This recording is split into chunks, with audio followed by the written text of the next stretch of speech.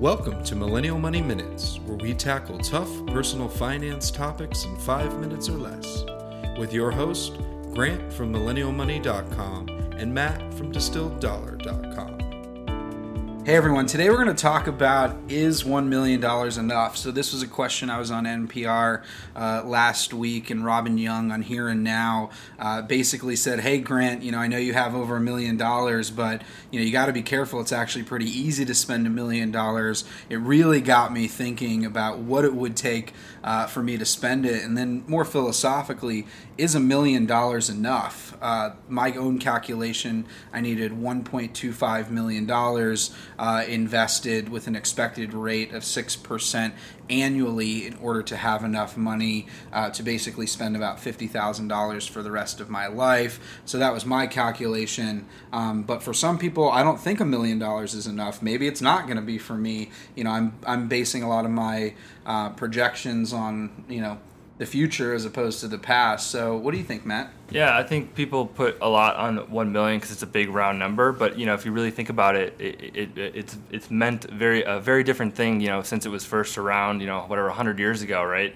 Just due to inflation. So, I think I agree with that. Having $1 million today, will that last you 30 years in retirement? I don't know. I don't think so. I think maybe a lot of people would want a little bit more than that. A lot of it depends on your age too, right? The fact is, and this is what I told Robin, that I have $1 million and I'm 32. It's not like I'm 55 and I have $1 million.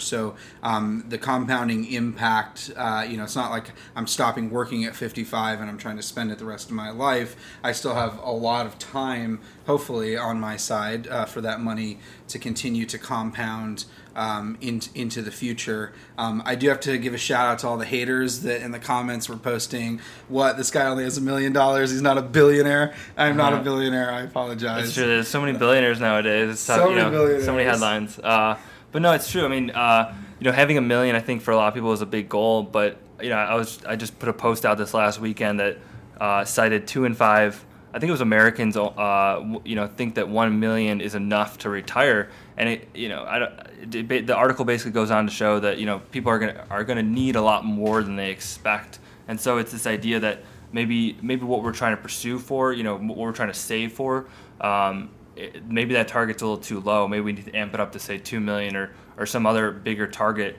And the thing too is a lot of people forget that these big targets, if they're 30, 40 years out, you're not really going to be doing most of the lifting. Really, that's going to be compounding interest from those dollars that you saved.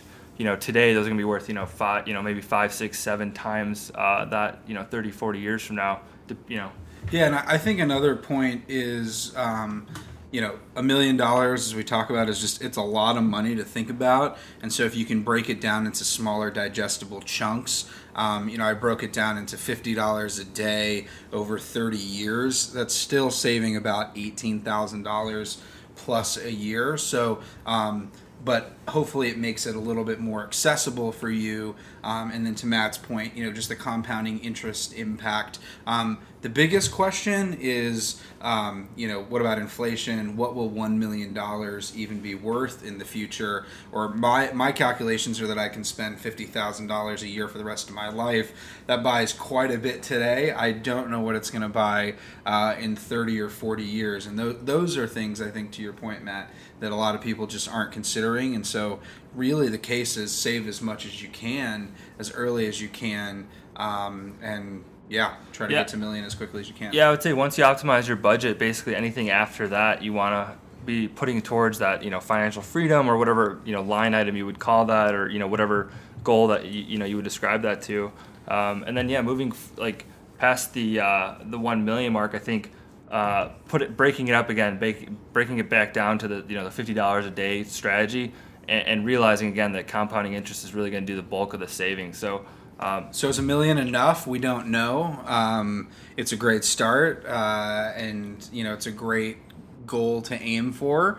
And certainly, we recommend that you shoot for it. And hope this was helpful. And we'll chat with you soon. Cool. Thanks for listening to Millennial Money Minutes. If you liked this podcast, please leave us a review on iTunes and subscribe. If you want us to cover a specific topic, use #MillennialMoney on Twitter or visit millennialmoneyminutes.com.